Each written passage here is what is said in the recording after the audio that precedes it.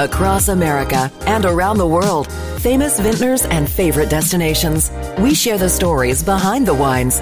Welcome to Vintage, hosted by the voice of wine, Brian Bushlack.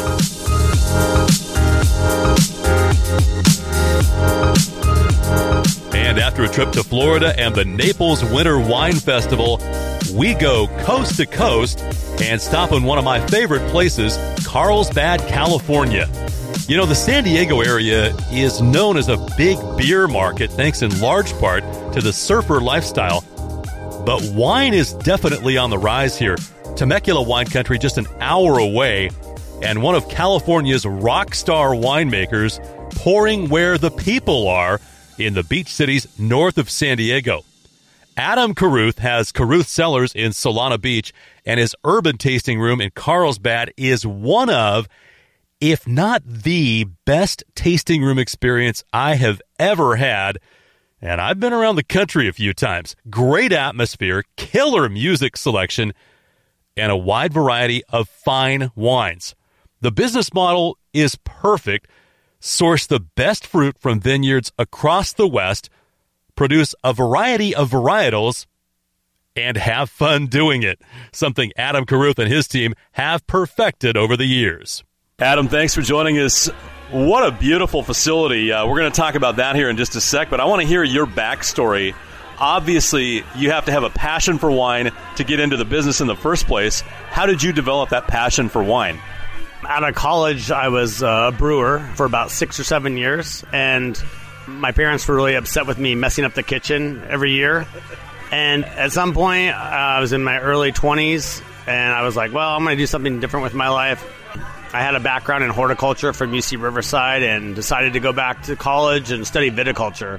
And I was up in a great area up in West Sonoma County and went to Santa Rosa JC, just studied viticulture, and the connections I developed there in 1998 pretty much built the whole business. And we're still getting grapes from some of the same families that I was getting when I was a home winemaker. 2006 was our first professional vintage, and it takes a long time. You make the wine, it sits around, ages for a couple of years, then it hits the market about 24 months later. So by 2009, I had my own facility in Solana Beach. I have a real estate background, so I was able to kind of recognize where the old industrial but retail areas were, and that's what really is the foundation of the business, is putting the urban winery in the right location and people who like the wine near the coast, and I'm bringing in good grapes, so it's worked out pretty well. It sure has. I'm going to talk about that urban winery concept more in just a little bit, but you kind of glossed over. You were fast forwarding over history there. So you were making wine, and obviously not making a lot of it initially, and you were getting good reviews, it sounds like, from your friends and family, right? Yeah, actually the manager of this location was one of my biggest supporters, Dawn Graham. She invited me to have a wine party at her house. We went out, paired all these different cheeses, and at the end of the party, people were like, "Man, you should do this." So I just was really supported by my friends and my family to go forward with the wine business, and I'm fairly ambitious, so I just went for it, and I bought 30 barrels the first year, filled those with Dry Creek Zinfandel and Alexander Valley Cab and some Malbec and some Pinot Noir from Mendocino, and I just kind of went for it, and then I did that again the next year in 2007 at a facility called 50 Barrels, which was a pretty supportive business. They had 4 or 5 different wineries within there to help pay their rent. And by the third year or fourth year, I was ready to go out on my own. And that's when we made 100 barrels down in Solana Beach. Well, I'm sipping this Chardonnay as we do this interview. This is not your grandma's Chardonnay, that's for sure. We're going to talk about that coming up in our tasting room segment in about 10-15 minutes. But you got the horticulture background. You've got good DNA. You're a brewer. You're in California. You got great contacts. You start making wine. People are liking it. Okay, this is a good thing. When did you realize, hey, I'm onto something here, and, I'm a real estate guy, but this wine thing might be a career for me? Well, I don't want to incriminate myself, but basically at the end of that cheese party that Don threw for me, we were ready to, we just said, yes, we're going to do this. And you go online, I don't want to give away all my secrets here, but like you go on to winebusiness.com, people are always selling good fruit. There's an abundance of quality fruit across the West Coast, pretty much, Washington, Oregon, and California. I don't know, I'm personable. I give them a call, send them a deposit, and a lot of my grape contracts were developed that way. Okay. Yeah, and we're getting some of the same fruit as like some pretty famous winemakers, and that's really, I'm not saying I'm going to make wine like Screaming Eagle, but it's like some of the same sources. We have the same sources, Silver Oak and Duckhorn, and which those are all famous brands. So working with the same fruit and taking care of it in French oak at right temperatures, and it works out. So we have the Temecula wine region, which is an absolutely amazing area that is growing, right? But, I guess conventional wisdom would be, hey, you get your fruit there, right? It's close by, but you don't, right? A lot of your fruit comes from some big-time vineyards in Sonoma and Napa, right? Yeah, I made Barbera in Temecula back in 2001, and that's kind of a funny story because I went out there.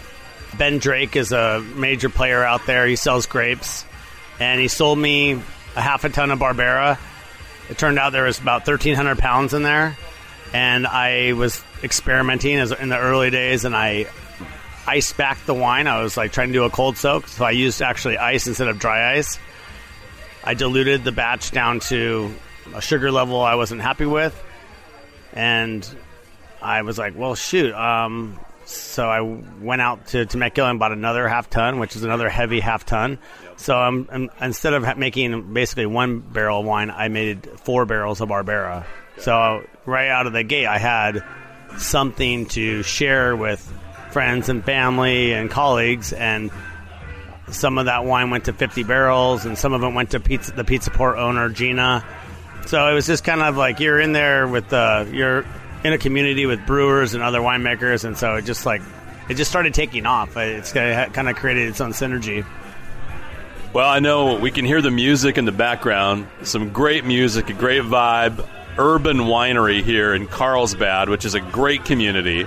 And for our listeners who have not been here, a lot of people come down here on vacations with their families, but this community is really special and has really grown, and I mean, this facility we're in here really showcases that, doesn't it? The Quonset Project that's where we are here, is one of the newer restaurant, winery, coffee shop locations in Carlsbad Village. So they're great neighbors to have. We're open from 12 to 10 every day. Being open past 5 o'clock is pretty atypical for a winery, and we do about 70% of our sales after 5 o'clock. Yeah. I figure that people who can afford a good bottle of wine work for a living, and wineries that close at 5 o'clock kind of miss that market. And we're enjoying that. And our neighbors at Campfire, they're making some really good, interesting food, and it's like very high end.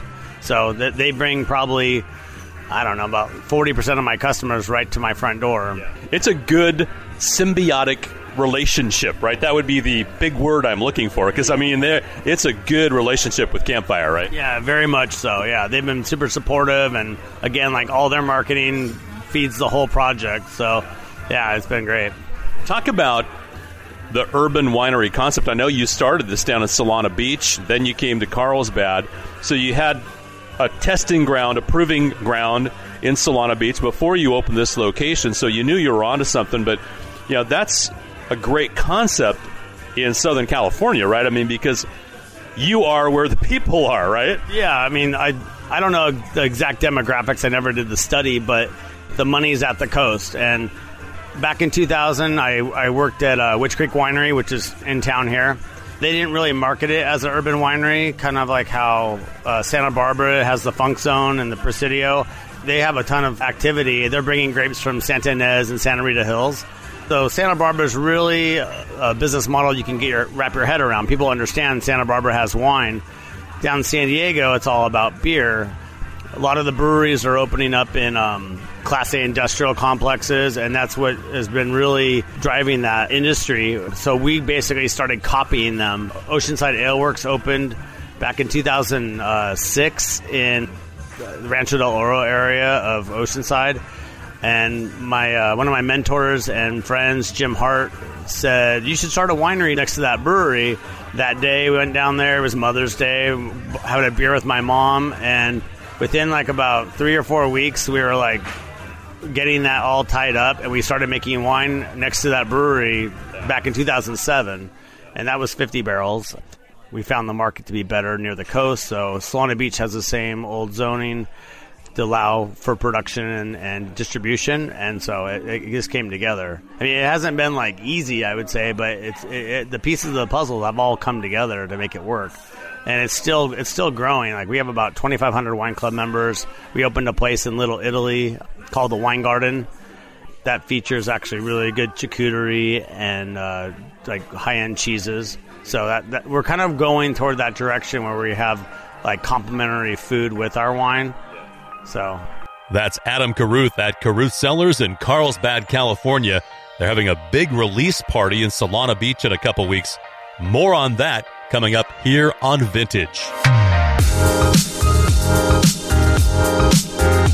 Thank you for downloading Vintage, hosted by the voice of wine, Brian Bushlack.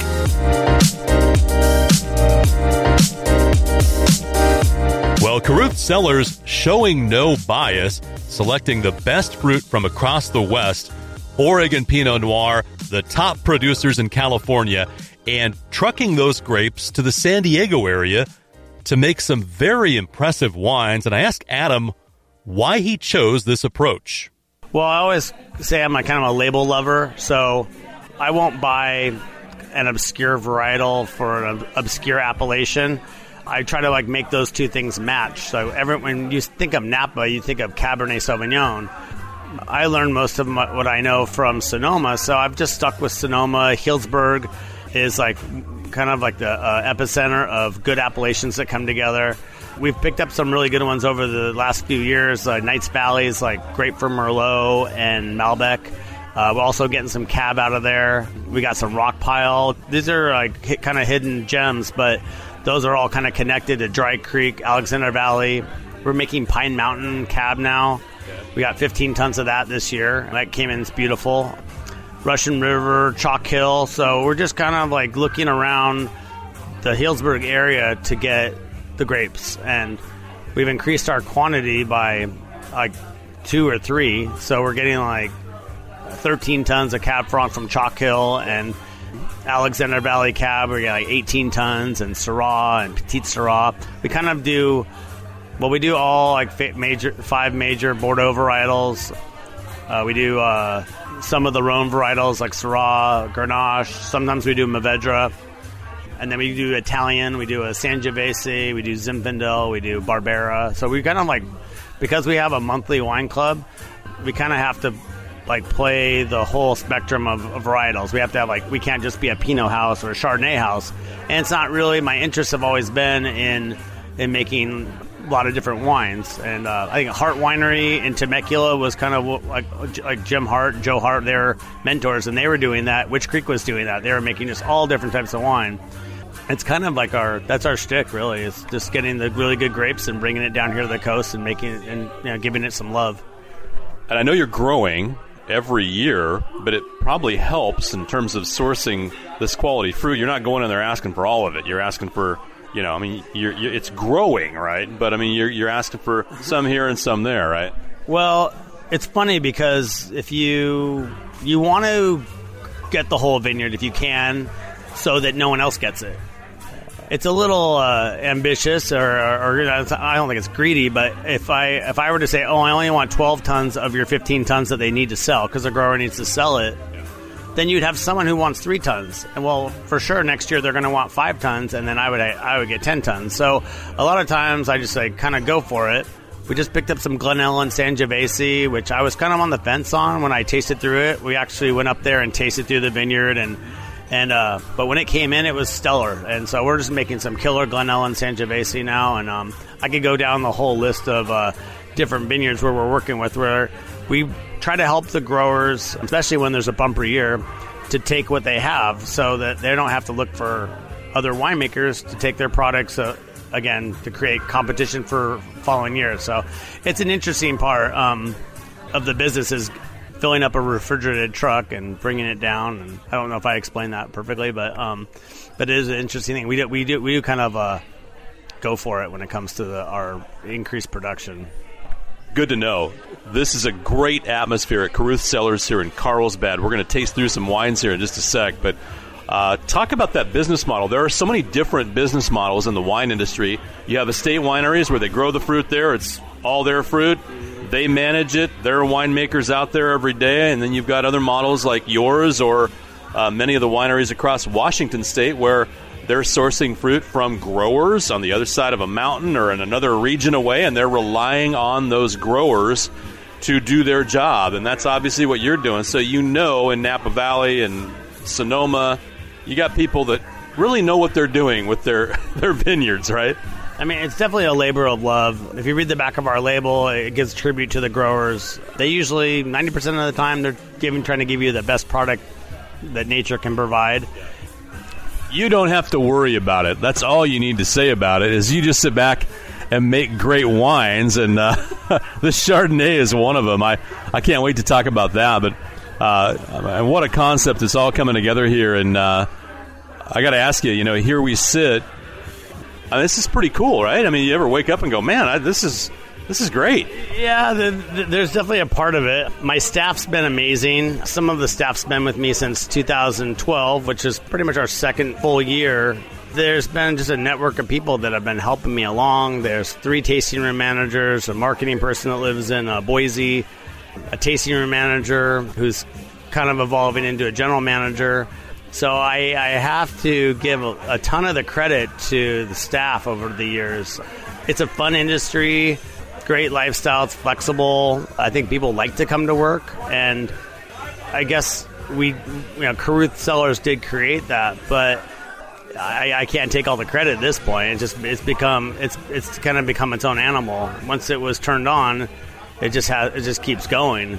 And we're actually looking to open up in Dana Point next year, probably the early part of next year. And then we are looking for a production facility that would help supply, provide, produce enough wine to feed this animal. So it's that's kind of that's what I'm doing right now, is looking for something where are we going to make 20,000 cases, and if we get a place that can make 20,000 cases, we'll probably be moving into that 50,000 case range, which will be interesting. But I'll still wake up and put my pants on in the morning. It's the same thing, Well, you're definitely onto something. I look around here and everybody's happy, everybody's smiling, everybody's drinking wine. It's a good time here at Caruth Cellars in Carlsbad. Yeah.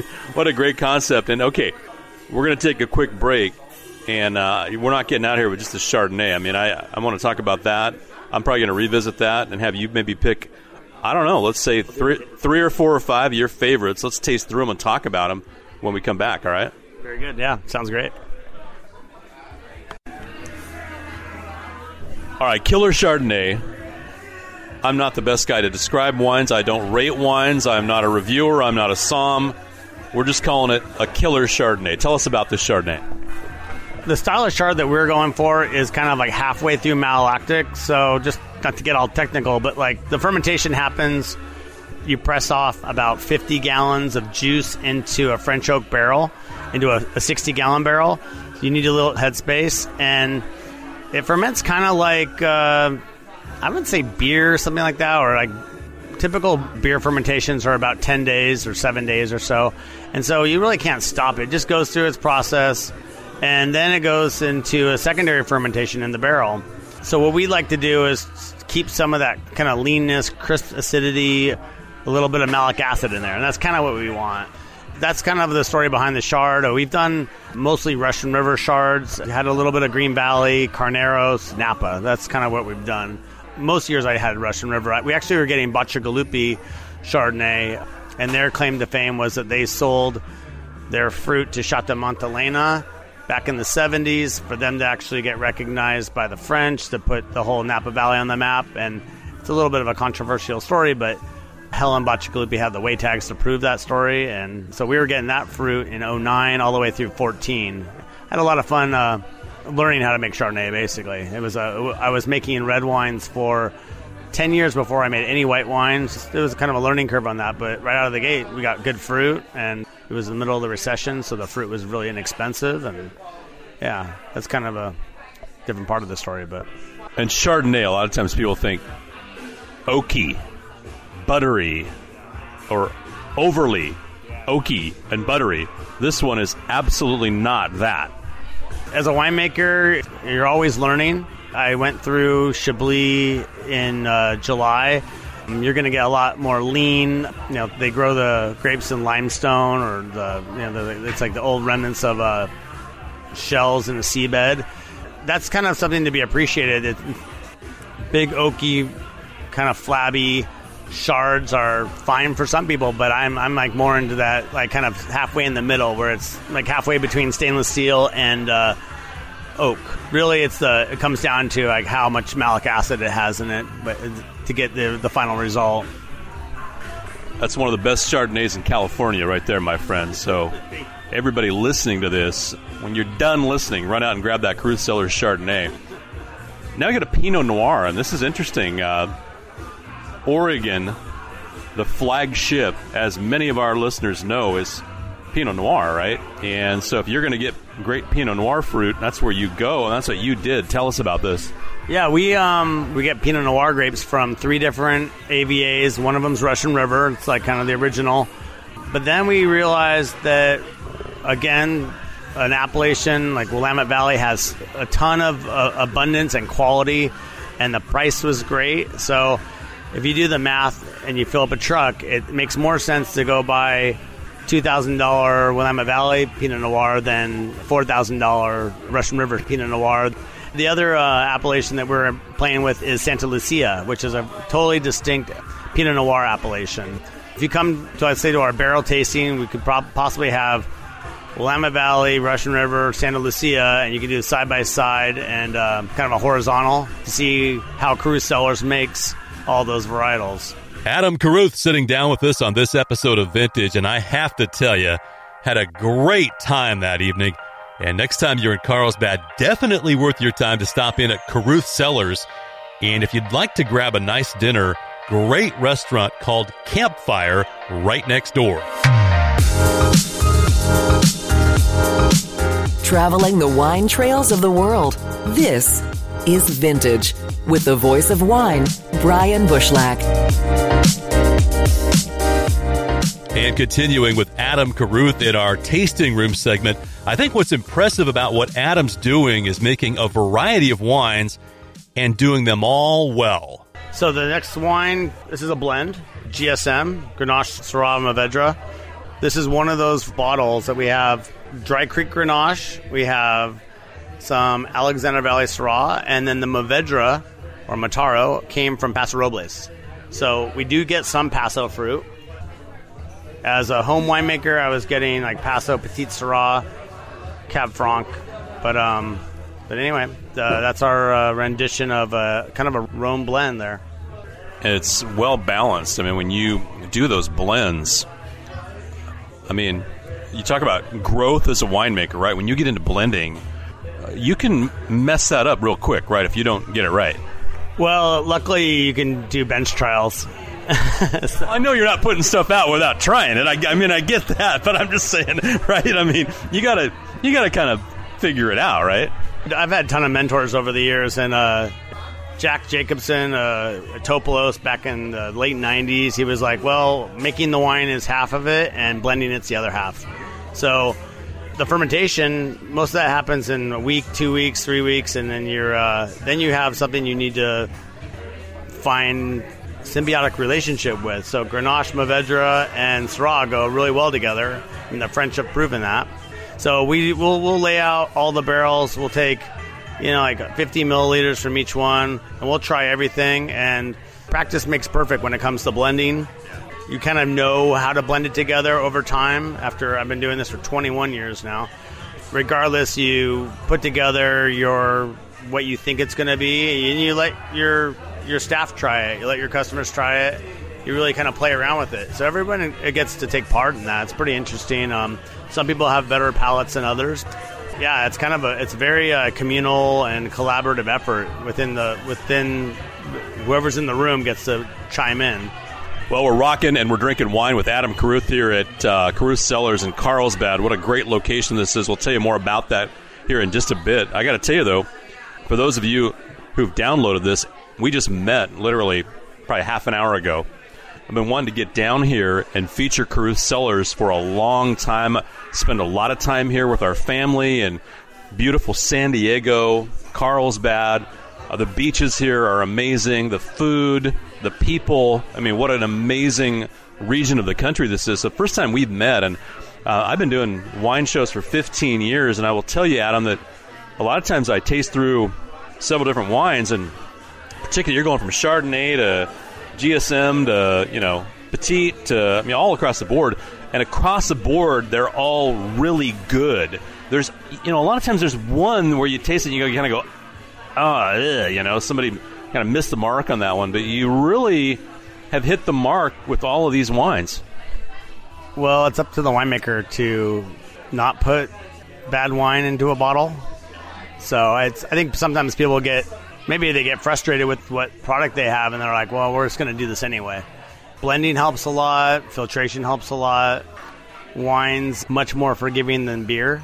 And, I don't know why winemakers sometimes put less than good or great wine in a bottle, but, it happens. And I think it seems like it's more of like a pride thing, but everyone has the opportunity before they put the cork in it, So. Okay, one more to go, though. I said that. Is there one more? Is this... Okay, gotcha. That's what I got here. And I've been making that since 2005. I've been making this Dry Creek Zin since 2005, okay. Out of Dry Creek, Lytton Springs area. Mike Milligan's the grower.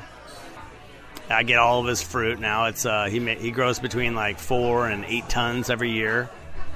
Zin's got a great finish on it. A lot of Zin. I don't drink a lot of Zin, but the ones I have, sometimes you kind of like will stop you a little bit, will grab you, right?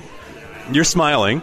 We can't see that on a podcast, but right. So you took the edge off of this one, right? Yeah, we try to make it balanced. We cheat a little bit. We put a little bit of Petite Sirah in there. It kind of fills in the mid palate. It's traditional for Zinfandel to have a little bit Petite Sirah in there. Yeah, so it's at least from the area that we're getting it from. So yeah, I'm pretty stoked on that one. And we've been making it forever. The growers have been a big part of this. I'm gonna have to start drinking more of your Zin. I'm gonna grab another one after this one. This is kind of a finisher. Petite's pretty big. Reynoso Vineyard, kind of like the top of Alexander Valley. It's kind of a monster. Well, it's a flavorful monster, though. It's not too big, right? It's just the right kind of big for that wine. That's. Again, not a wine that I drink a lot of. 15.9% on that one. So, it's a big wine. 16. So it's probably 16.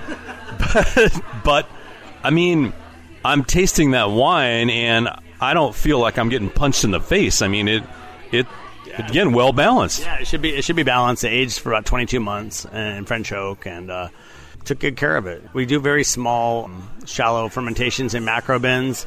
We press it. This got pressed out through an old Wilma's press, so it probably got pressed out at like 160 gallons. It's not overpressed. Yeah, I think it's just kind of babied wine. We take care of it. If the temperature's not right outside, we'll run the air conditioning or the chiller. And usually, this close to the ocean, the humidity and the temperature is usually pretty good. Like right now, the wine's probably sitting at 59 degrees. I'm guessing. Adam's going to run and grab one more wine, a bonus wine for us here. And we have a bottle with a unicorn on it. What's going on with this? It's all that's on it. It's a unicorn. It's an inspired bottle. We do a few different donation bottles or like charitable bottles. We do the Global Mosaic Project. Laurel True created some amazing art, and we put that on our rosé. So we give like about $4,000 a year to her Global Mosaic Project. It's for arts education around the world. The unicorn's another one of those where we were donating to the Surfing Madonna Foundation. After a while, we were like, well, why don't we just do our own It's not a nonprofit by any means, but we treat it like a nonprofit where every year we'll pick a recipient. The first round was one of our assistant winemaker, Mitchell, got thyroid cancer. So it was perfect timing for him. He was the recipient of that. He was the first round. We helped Puerto Rico the second round. One of our staff got in a motorcycle accident. He's just somewhat of a recipient of this round. So yeah, it's just kind of a way to be like, to kind of take the nonprofit out of a benefit wine or a benefit. And and we don't have to answer to anybody. We don't have to put up with anything. We just like give the money to the people. So the wines here are incredible. And certainly the award for the best winery or tasting room music goes to Caruth Cellars as well. I mean, you've done a phenomenal job, and I know you give credit to your team, you give credit to the growers, but hey, kudos to you for directing this project, what it's become, where you're going. I mean, it's pretty exciting, and anybody who comes into Carlsbad now, I mean, this is the place, this is like a bucket list when you stop in Carlsbad. Yeah, I would say so. I mean, definitely don't miss this. Come by for a tasting. Stop by Campfire for some really good wood-fired food. In the morning, you can hit up Baba. The Quonset Project, where the Carlsbad location is kind of an epicenter, kind of a new Carlsbad. Carlsbad Village is just a really fun place to enjoy every month of the year. We're only about 2 or 3 blocks from the ocean. There's just it's great lifestyle here. It sure is, and Caruth Cellars at the epicenter of the wine trend in Carlsbad. As I mentioned, if you're lucky enough to download this show prior to April 12th, 2019, you can make plans for their release party that night, 6 to 9 at the Solana Beach location. Live music, food truck, and a whole lot of fun. You know Adam will be there, of course. To learn more, visit CaruthCellars.com. That's all for this download. Back to Washington and Oregon in our next episodes here on Vintage. Vintage is a presentation of Feedback Media. Copyright 2019, all rights reserved.